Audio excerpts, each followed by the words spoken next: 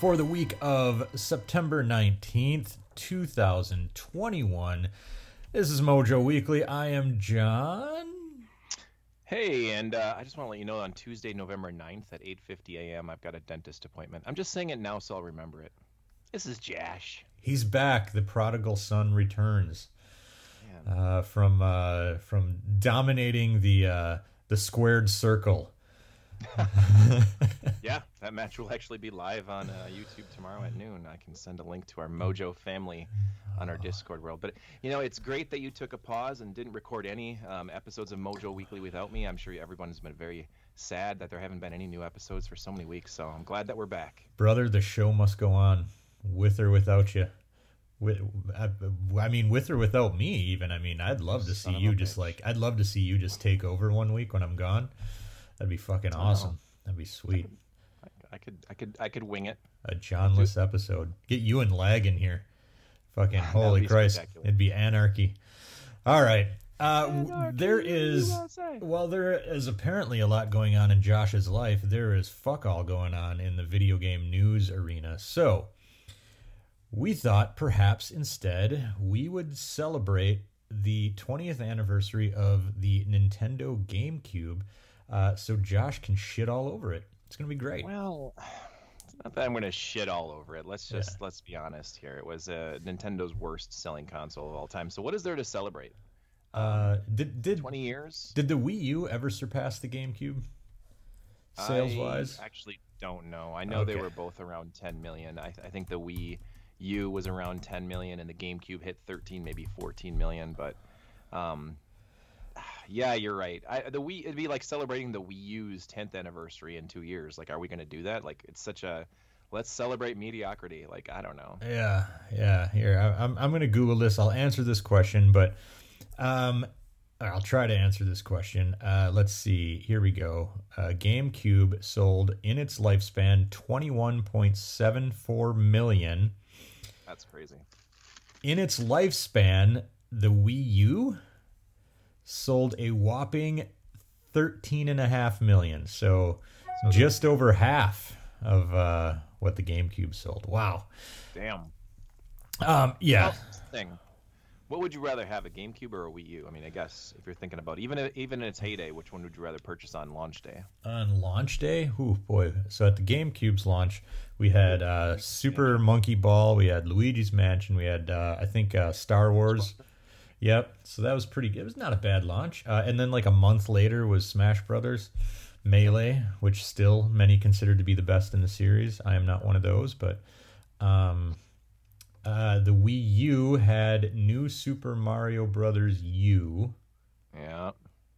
Zombie U, I think, was in there. Yes, that was a launch game. Yeah, at launch, I'm going GameCube. I'm going GameCube at launch. I guess I would say, which one's backwards compatible? The GameCube, right. You have 6 games on launch day. The Wii U, you have over 1,000 Wii games that you could play. Also true. So, I don't know. A lot of it's interesting. I always thought, growing up, that a game system that was backwards compatible ultimately has the advantage over any other game systems. Yeah. Like the Xbox coming out, it didn't have any backwards compatibility, literally because there was no other Xbox when the original Xbox came out in 2001. The GameCube, Nintendo went with the CD route, or at least mini CD route with a different kind of system. So no backwards compatibility there either. The PS2, though, on the other hand, that was the system to get because you could play PS1 games on it, and I thought that was spectacular. Yeah. Yeah, Dreamcast didn't have Saturn backwards compatibility either, but I could imagine what kind of abomination console they'd make if it was backwards compatible with the Saturn. How awful that would have been. But and I love the Saturn, by the way. But GameCube appreciation, 20 year anniversary. Did you have one at launch? No, fuck no. No. Absolutely not. I did. I stuck it out with Dreamcast until like 2004. So Nice. Yeah, I did get one at launch. Hilden and I drove to Wisconsin. We crossed the border. We crossed the border from Minnesota over to Hudson, Wisconsin to go to the Walmart because we knew that they were open 24 hours. And this was before you had to stand in line for consoles. This was before like you pre-ordered consoles. Like none of that shit was in place. We knew that the Hudson, Wisconsin Walmart was 24 hours. So we drove our asses over there, walked in exactly at midnight. We each grabbed a GameCube off the shelf. He got a black one. I got a sweet-looking purple one because that's me. And we drove all the way home and played some Star Wars and played some Luigi's Mansion and played some Monkey Ball. That's cool, and that's a good memory. And I like how you did that on purpose, because inside the GameCube there is at least 1 or 2 processors made by NEC, and you just happened to go to Hudson, Wisconsin to get your GameCube. Wow, that's dedication to your totally intentional. I actually really, really loved the GameCube when I had it. I loved the controller. Wow. I was one of those freaks who actually was like, man, this controller rocks. I didn't necessarily care for the button placement of it with the big honking A button in the middle and then the little beans around it. Wasn't so much a fan of that as I was like the grip of the controller. I get that. I like the form factor of it. I did like the philosophy of the button layout where like you can press multiple buttons at once very easily. I don't know that anybody really took advantage of that. I don't know. And I did kind of like the analog triggers, the squishy triggers. Thought that was cool. I think that's kind of cool too. It was a little irritating having I think one side had 2 triggers and one side had just the one because you had the Z trigger. Yeah. I get it. It was an abomination in my opinion. It was kind of a combination of what we had in the PlayStation era, PlayStation 1 DualShock and the PlayStation 2, and it kind of like they had sex with the N64 controller, and it's like we still have to stay with this consistency. We still have to have the A, B, and the X and Y, and we want the C directional analog stick on the other side, to take place of the C buttons. Yeah. So that way GameCube could have sequels to N64 games, and they would pretty much play consistently the same, because the GameCube controller is similar to that. But I hated the layout. I disliked the overall feel of the GameCube controller, but I did fall in love with Wavebirds. Wavebirds were amazing. Having 4 of those and being able to sit wherever you want, it was like the real honest to God true first time that the concept of like what Bluetooth connection, I'm not sure if that's what it was, but whatever wavelength they put them on, and it worked so well. There was no lag, there was no issues with if you had the controller on your lap and a blanket was over it, you could still play because it was still connecting. It wasn't like it wasn't like the remote controls from like the Turbo or the Genesis or the Super Nintendo era where it's like you have to hold them like a remote, like you're pointing it at the TV. Yeah. Wavebirds really rocked. I loved that a lot. Yeah, man. I really loved that a lot. I thought that was interesting. What I'd assume that one day Miyamoto was having dinner and they were talking about the concept of the Nintendo GameCube, and they're like, well, this is what we're going to do. We're going to make a game console that's like a big Rubik's Cube. And he's like, I love it. That's great. And they started to get to the idea of, the controller. And, they started feeling really sick in his stomach, and he just ate a bunch of red kidney beans and some green beans and other things. And he threw up onto his plate, and he looked down and he saw that perfect assemblance of the A, B, and the X, Y buttons. And he's like, boom, take a picture of this. This is our controller. And that's how it was born. Nailed it. I think that's pretty accurate. I kind of liked the cuteness of the console itself, the little Duplo block looking thing. I was, and I was a guy who was at that point in my mid 20s, I should have hated it. This was in 2001 where, oh, I'm mature, I want my mature games, M-rated games and shit like that. I was never into that. I was always like, you know what? I like fun, quirky, kooky, weird shit. This console is ridiculous looking. It's a little cube with a handle on the back. Like, fucking whatever, man. Give it to me. I think it's cool. It's solid as a rock. You could drop it off a fucking building and that's true. It's not going anywhere. I thought it was cool. I like the little xylophone opening. Bop. I always thought that was awesome. But Josh, let's talk about the games. What, in your opinion, is the best GameCube game on the console? Does it have to be exclusive? No, not at all. Capcom versus SNK 2. Yo. Nice. Done. That is not what I thought you were going to say. You being Master Troll.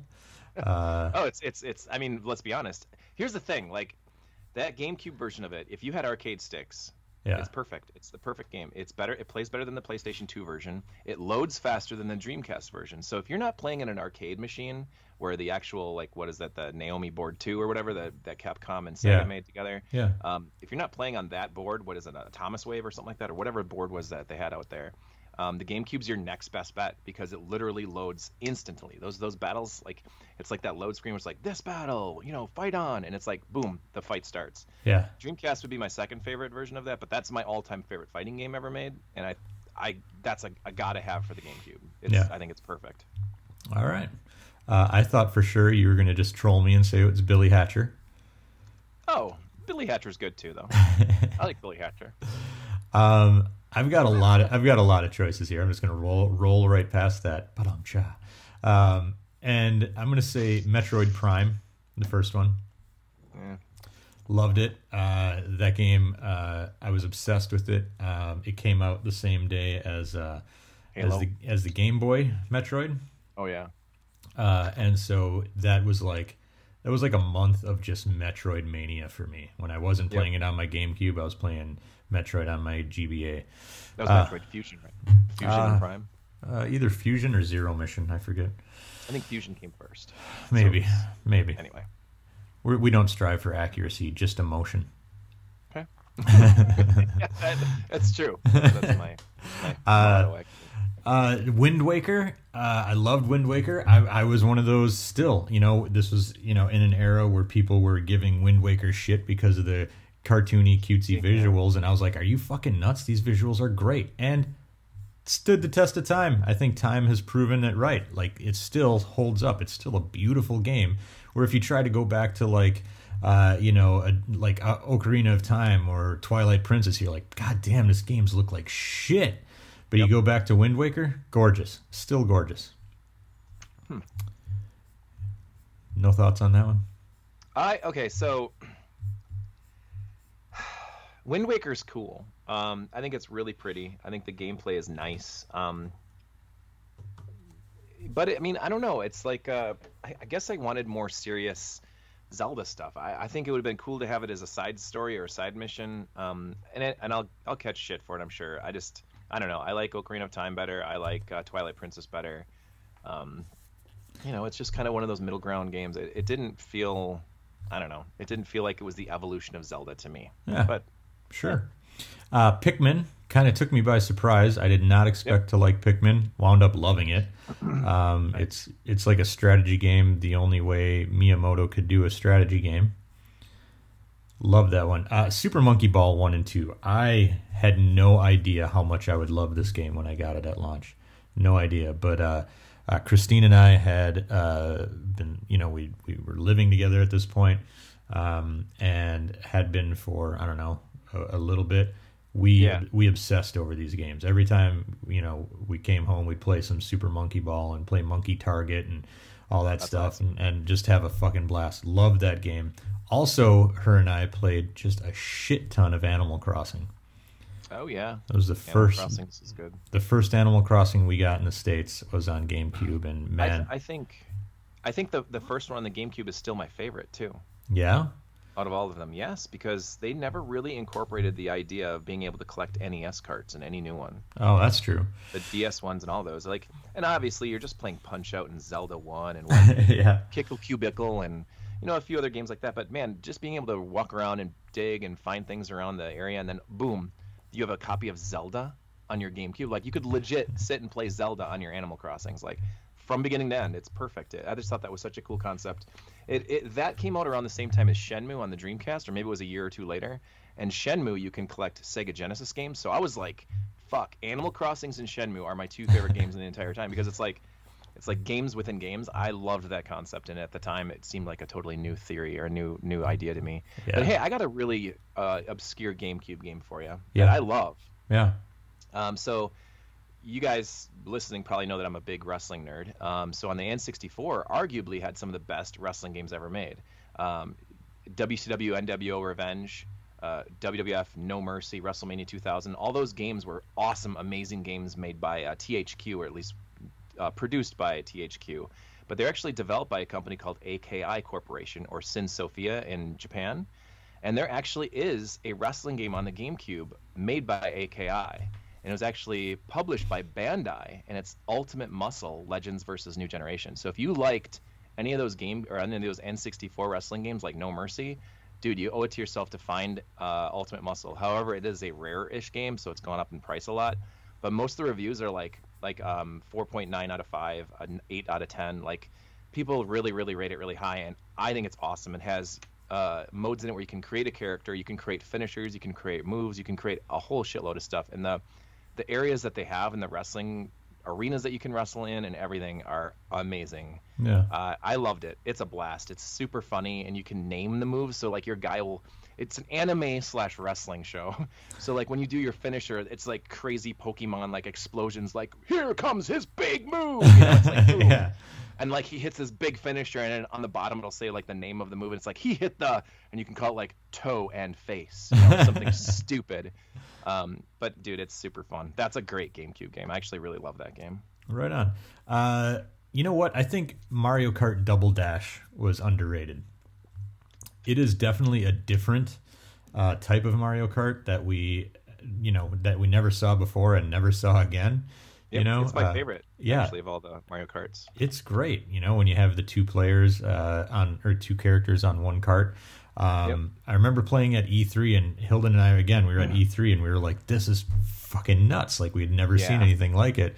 And so when it came out, like, we played the shit out of that game. I want to talk about just a few kind of not necessarily in, people's top 10 lists of GameCube games, but games that I think are worth mentioning anyway. One of them, Beautiful Joe. That's a great game. Super fun. It was what I always kind of pictured 2D games to evolve into, when I was little. I was like, man, wouldn't it be cool if they had like cartoon like visuals, and boom, there came Beautiful Joe, complete with like the whole film vibe to it. Another one is Odama, which is the pinball strategy game that you could use you use a microphone and the Donkey Kong Jungle Beat congas. Yep. Like that's fucking nuts. It was so weird. And speaking of Donkey Kong Jungle Beat, like that was awesome. Just like a crazy like runner platformer that you controlled with bongos. Yep. I remember that. So nuts. Cubivore was a nutty little game where everything, as the name implies, was shaped like just kind of cubes. They were all just cubicle shaped, right? And you were a little cubey animal with like jaws, and you would roam around these cubic like environments, eating other cubey animals and evolving into like different cube shapes. Crazy game. Nobody fucking talks about it ever. I am going to stream it on Twitch one of these days because more people need to know about the madness of Cubivore. Is that a sequel to Glover? No, but we're getting one. That's in the news, I guess. We could have talked about the Glover sequel. I'm excited. So yeah, Cubivore. I've got a weird like review copy of it from Atlas. So it's a little disc that just has like Sharpie marker that says Cubivore on it. This one's not obscure, but I still think Paper Mario: The Thousand Year Door is the best Paper Mario in the series. Agreed. Yep, it is. And visually, again, still holds up, just like Wind Waker. And then, the Resident Evil games, especially the remake of Part 1 and then Resident Evil 4. Great games. Yeah, I think so. The GameCube is definitely loaded with good games. It's true. I mean, as much as I like to make fun of it, I think that Nintendo was kind of going through this phase now where they were sort of righting the ship. And people will love on the N64, and I get that. I really think that the N64 was a massive mistake. Yeah. It put Nintendo so far behind Sony, and even at that point, they were almost in recovery mode when 2001 rolled around because they had to shed all of the mistakes that they made with the N64. And the GameCube did right the ship in certain ways. It did get a little bit of help from some third-party support that were basically completely absent on the N64. For instance, like Konami and Nintendo making Metal Gear Solid Twin Snakes on the GameCube. That was a big deal. If you've never really played Metal Gear Solid, it's the perfect way to play it because it actually is the best way to play it. It's the PlayStation original just amped up to 1,000 and much better graphics, better gameplay, everything like that. But like some other weird third-party games, I'd mentioned the Ultimate Muscle game, but like Activision came out with this really, really neat and obscure RPG series called Lost Kingdoms. Yeah. Lost Kingdoms 1 and 2, which were like card-based games that were really interesting. And then speaking of card-based games, GameCube was the exclusive home of Phantasy Star Online 3, or Part 3, which is a continuation of the storyline, which was actually 4 different chapters or 4 volumes of Phantasy Star Online. Phantasy Star Online 1 and 2 came out on the GameCube. Really good gameplay. You could play online using the broadband adapter, which no one had. Let's not forget, you could also get that gigantic keyboard GameCube controller. I had that. Did you really? I did. I had that. I had that up until about a year ago, and I saw it was going for $250 on eBay, and I said, finally, I'm just going to get rid of this. Holy shit. You can't use it for anything. What a beast.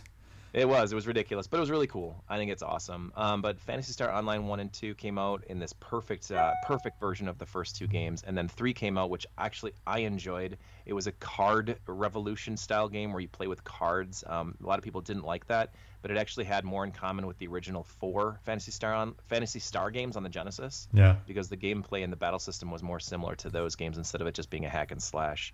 But that was awesome. This is a weird one. But I think one of my very top favorite games on the GameCube was actually Final Fantasy Crystal Chronicles. Yeah. Which most people really dislike. Yeah. But I was able to manage to get 4 of my friends all had Game Boy SPs or the Advanced SPs, and then we had our connector cables, which I still got like 6 or 7 of them to play that way, and it was so much fun playing Crystal Chronicles with 4 friends, all on our little Game Boy Advances. But there's actually a Frankenstein connector way to be able to play that game 4 players using regular GameCube controllers. Really? You need 5 GameCubes and 4 Game Boy players. Oh yeah, I suppose the Game Boy player. We should mention that a not perfect but a good solution for those who wanted to play their GBA games on the TV. Not perfect, but still that. good. Yeah. It was a great way to play a lot of those Castlevania, Symphony of the Night kind of spin-off sequel things, and all the Mega Man games that came out for it. And totally. Yeah, the Game Boy player is excellent. All right, so we've rambled on about the GameCube for 20 minutes, which is usually the length of our freaking podcast, so we're going to move along. And Josh, it is time, my friend, for the new releases. Oh my gosh. It is a big week, man. It's a big week. Lots of good stuff coming out, starting with Kenna Bridge of Spirits for the PS5, PS4, and PC. My son's been interested in this game for a long time, so I've got a feeling this one's going to wind up in my house soon. Looks really cool. Sheltered 2 for PC, World War Z Aftermath for, let's just call it everything except Switch, Pokemon Unite coming to mobile phones, Diablo 2 Resurrected, there it is. It is. Coming to PC. Ember with only one E, EMBR, coming to PS4, Xbox One, Switch, and PC. MechWarrior 5 Mercenaries finally comes to PlayStation consoles. Here's a big one for me. I've been waiting for this one for a long time, just due to like the vibe of it. Sable is coming to the Xboxes and PC. It is also day one Game Pass, so very excited for that one. You said Fable with an F? Sable with an S. Oh. Sable. Yeah, Sable with an S. Very cool little game. They had a demo about a month or so ago, so I was excited to play that. Loved what I played until I broke it. Hopefully they fixed it. Wow. Yeah, I fell through a floor and I was like, oh, that's awesome. But still, like the visual style and the vibe of the game and the music, it's all really, really great. Death Stranding Director's Cut is coming to PS5, so if you didn't get enough walking on your PS4, you can walk some more. You and Daryl can walk around some more. Dragon Ball Z Kakarot. I don't know how to pronounce that shit. I don't watch Dragon Ball. Coming to Switch. And then finally, god damn, it's here already. I can't believe it. Lost Judgment coming to PS5, Xbox, all the PlayStations and Xboxes. Let's just call it that. Lost Judgment. Sequel to Judgment, which is a spin-off of the Yakuza series. Oh, yeah, it's been 3 months, so yeah, a new Yakuza game. I can't believe this game snuck up on me, though, man. I thought I had at least another month before I had to buy this damn thing. But here we are. All right, now it is time for Dale's Retro Recap.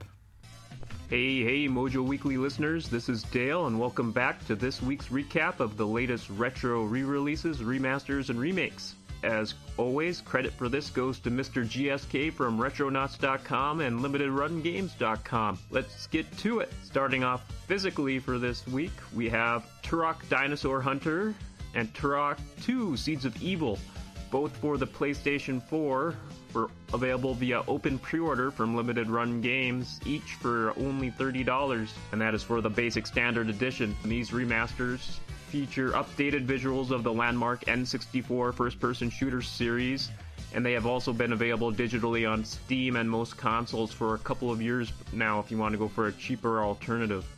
Limited Run has a plethora of extra Turok merch available, like hats, keychains, and hoodies, available either separately or with an assortment of merch bundled with the game for a whopping $311.99. Alright, moving on to a retro-adjacent physical release, Lost Judgment, for the PS4, PS5, Xbox One, and Series S and X, available at most retailers. Now, I'm mentioning this latest entry in the Yakuza spin-off series because it features an accessible in-game Sega Master System / Mark III console, and that will have 8 games available to play emulated within the game, kind of like how you would play the NES games in the original Animal Crossing. And there will be 4 more games available for a total of 12 when you get the Season Pass DLC. Just for a quick rundown of the games, the 8 included within Lost Judgment are Alex Kidd in Miracle World, Fantasy Zone, Penguin Land, Quartet, Enduro Racer, Woody Pop, Maze Hunter 3D, Secret Command, with the 4 DLC games included being Global Defense, Alien Syndrome, Fantasy Zone 2, The Tears of Opa Opa, and Segaya. If you want a more complete breakdown of the Lost Judgment Season Pass DLC, I accessed this information from a great breakdown on Jimatsu.com. And Lost Judgment will also be available digitally as well on these platforms. Moving on to other digital releases, we have from the Arcade Archives, Soldom for PS4 and Switch for $8. This originally hit arcades in 1992 from Jalico, and it is a puzzle game that focuses on matching fruit-colored rows to progress. Mr. GSK favors this game and attributes that to its soundtrack, which you are currently listening to, its fine-tuned gameplay, and a good variety of modes. The G-Mode Archives is back with Mystia 2 for the Japanese Switch. And Mystia 2 is a port of the Japanese RPG that originally hit Japanese phones in 2005 and has 16-bit quality visuals and is collected as a whole after being originally released episodically. Next up is Metal Slug First and Second Mission Double Pack for the Switch for $15, and that contains the 2 entries from the Neo Geo Pocket Color Collection released earlier this year on Switch for a more friendlier price that appeals to fans of Metal Slug games, so you can just get this 2-pack for $15. Next up, in other noteworthy releases, we have the Retro Fighters pre-order for the wireless GameCube controllers, which are only available for pre-order until early October for $40. And these controllers have 2.4 wireless gigahertz tech, dual Z buttons, a 30-foot range, and a rechargeable battery, and is compatible with the GameCube, Switch, and PC. And finally, Ship to Shore has the original soundtrack release of Power Stone in vinyl and cassette form, but as of this recording, the vinyl release quickly sold out on the pre-order, but the cassette is still available. And finally, one last quick shameless self-promotion here is that I wrote a belated 30th anniversary journal on the Super Nintendo, recounting all my favorite and least favorite memories, experiences, what have you. And you should be able to find that on the Mojo Menace homepage by the time you're listening to this, or on my blog at daleisgreat.blogspot.com. Alright, that wraps it up this week. Make sure to check out the MojoMenace.com forums for more in-depth details on all this week's releases. Back to you, John and Jack, or maybe Dave?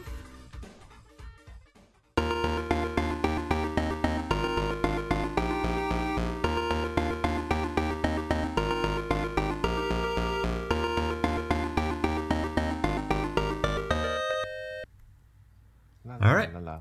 There's Dale with his retro recap. Josh, this one, I think you're excited to talk about it. Our game spotlight, we are going to talk about a game called Gunlord, and me specifically, I'm going to talk about Gunlord X, which is just a re-release of Gunlord on the Switch. Nice. So this is made by, a company called NG Dev, is that right? Yep, NG Dev. And they are, I believe, a German company? I'm actually not sure on their origins, but yeah, potentially. I'm sure they're overseas of some sort. Those Neo Geo guys are all overseas and rich, filthy rich. Yeah. So these guys, I think it's a 2-man team, and they're known for making kind of just like badass, old schoolish games, like in the style of Neo Geo and whatnot. And they actually release Neo Geo games. Also released their games on Dreamcast. And they've recently begun putting their games onto Switch as well. Typically physical releases of Switch, but with Gunlord X, I believe that is the first time they released something on the eShop digitally. It's $10, which is a steal, steal for this game, especially considering that the physical version sold out in like a minute.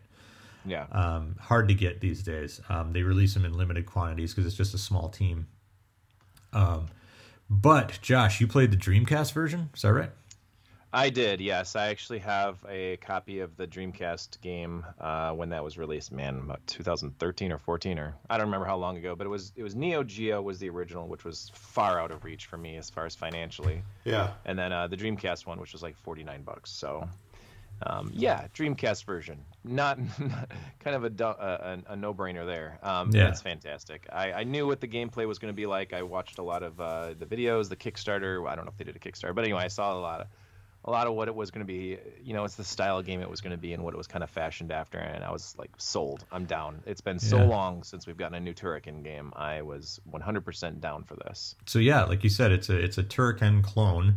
So if you've played the Turrican games, mainly in the 16-bit era on the Genesis, Super Nintendo, TurboGrafx, you kind of know what to expect here.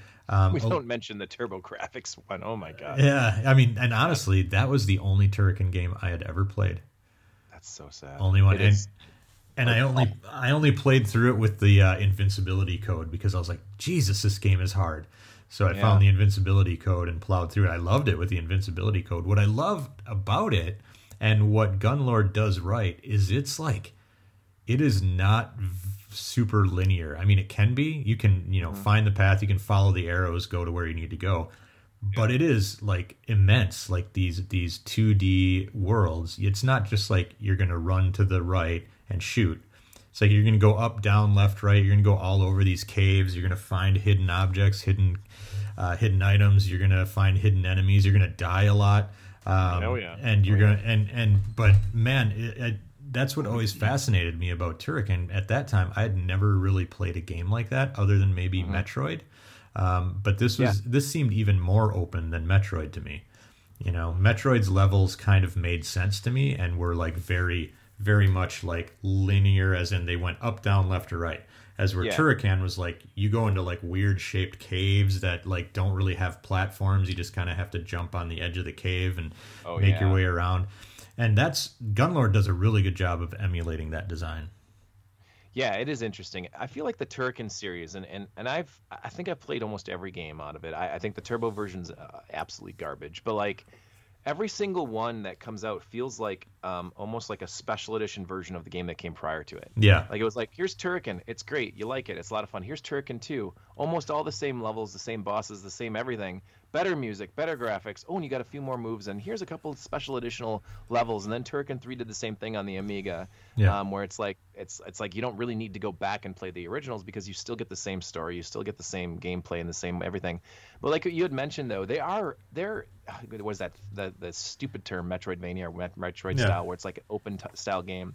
Turrican isn't necessarily like that, though. The levels are kind of similar to like Sonic the Hedgehog, where you can go 5 different layers of levels. If you want to go on the bottom path, you can do that. You want to be on the top, you can do that. You can go however you want. Sometimes the end, though, isn't just to the right. Sometimes the end is somewhere in the middle, or somewhere in the end, or there's a boss in the middle, or whatever.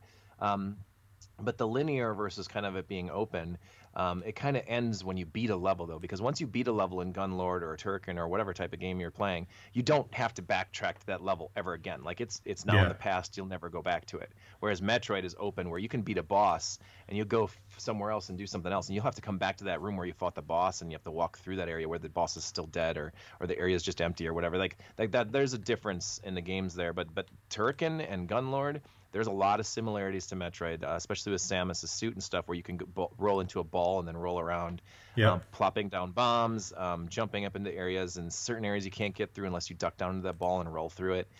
They definitely do borrow some gameplay elements back and forth between the two series. But yeah, dude, Gunlord on the Dreamcast is spectacular. So like you're saying, if it's $10 on the Nintendo eShop for the Switch, you absolutely should get it. It's a blast. It's a lot of fun.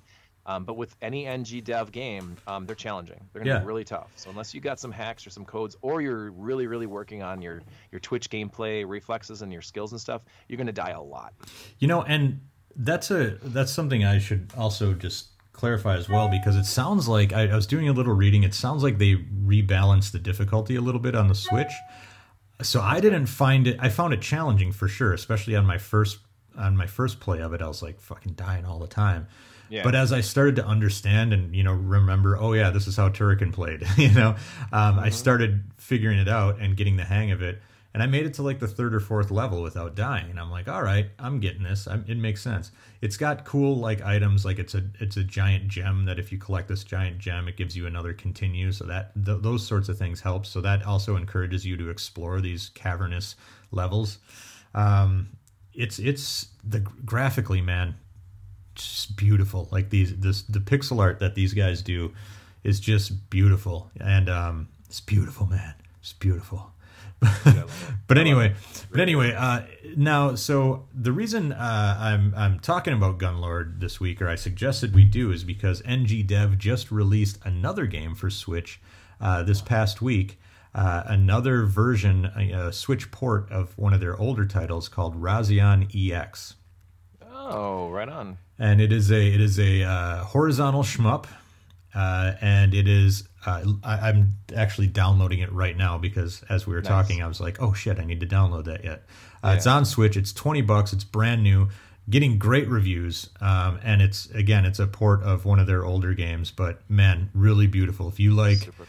If you like Gradius or R-Type, or probably more fast-paced than R-Type, but if you're into those, I'm trying to think of a good example, but I can't off the top of my head. Like a Thunder Force, like one of those type of games. If you're into that, it looks like that, only just way more beautiful. Like the pixel art that these guys are known for. So check it out. It's $20 on eShop. Like I said, I've watched a bunch of reviews, and it's getting like great reviews across the board. So check it out.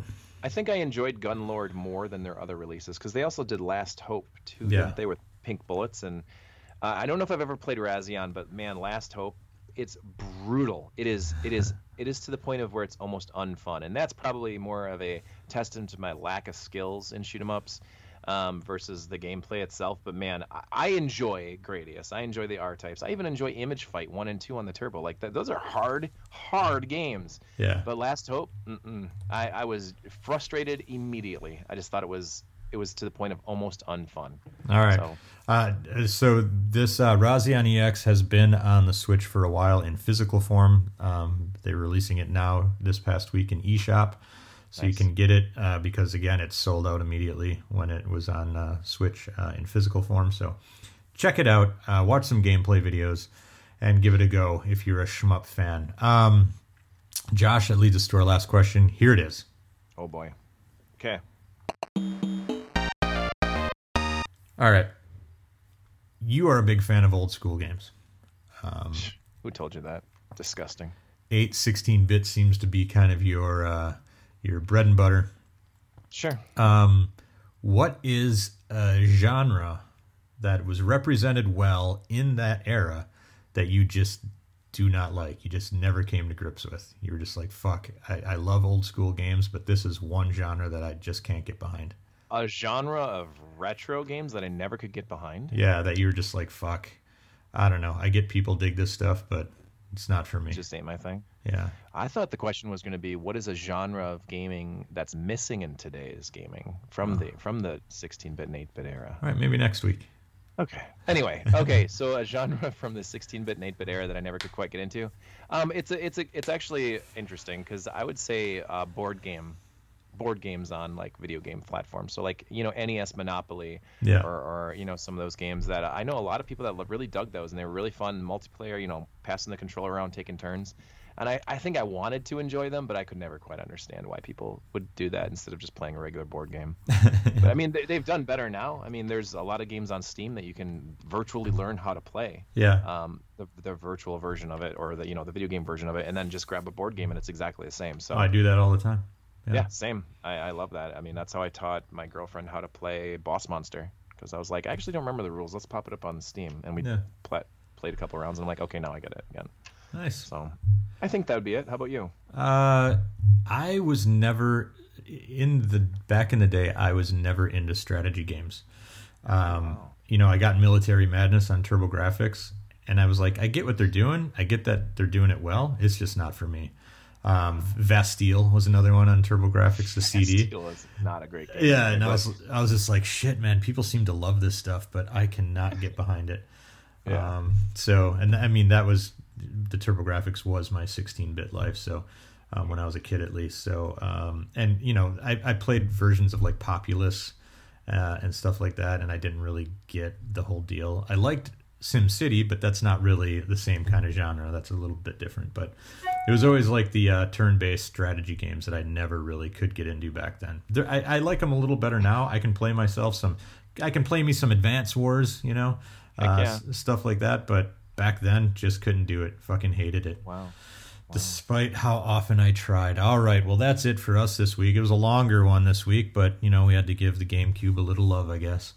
If you want to find more of our stuff, including our archives where we probably talked about the GameCube back in its heyday, you can go to MoJoMenace.com, where we have forums, MoJoMenace.com/forums. At the top right hand of that page is where you'll find a link to our Discord chat. If you click on that, you can go into our Discord chat and find a video of Josh wrestling. Yeah. YouTube.com/MoJoMenace. We got a bunch of videos there. Twitch.tv/MoJoMenace, and all the social medias MoJoMenace. Josh, where can they find you? If you'd like to continue the conversation with me on the Twitterverse about my silly-ass wrestling career, you can always find me on Twitter @_Joshua Turbo. Don't forget the underscore, as it is the most important underscore in all of the internet. And my stupid-ass Twitch stream. I'm an affiliate. I hit 500 followers somehow. Look at you. A week or two ago, I was playing Bloody Wolf, and I flipped out. I was swearing. I almost threw controllers on the ground. And when I looked up, I had 95 viewers at that point. They're watching you melt down. Watching me melt down. I think I was stared at my camera for a minute in silence, and everyone was like, "This is what's going to happen next." And not to mention, a month before that, my daughter dropped my tablet down the flight of stairs and cracked it open. So I was looking at that too. And my stream is basically watching me slowly drain into insanity. Yeah. Yeah. I'm gonna be like the new bit head of Twitch, I'm sure. So. I like it. All right, man. That's it for this week. See you next week. Bye-bye. Bye.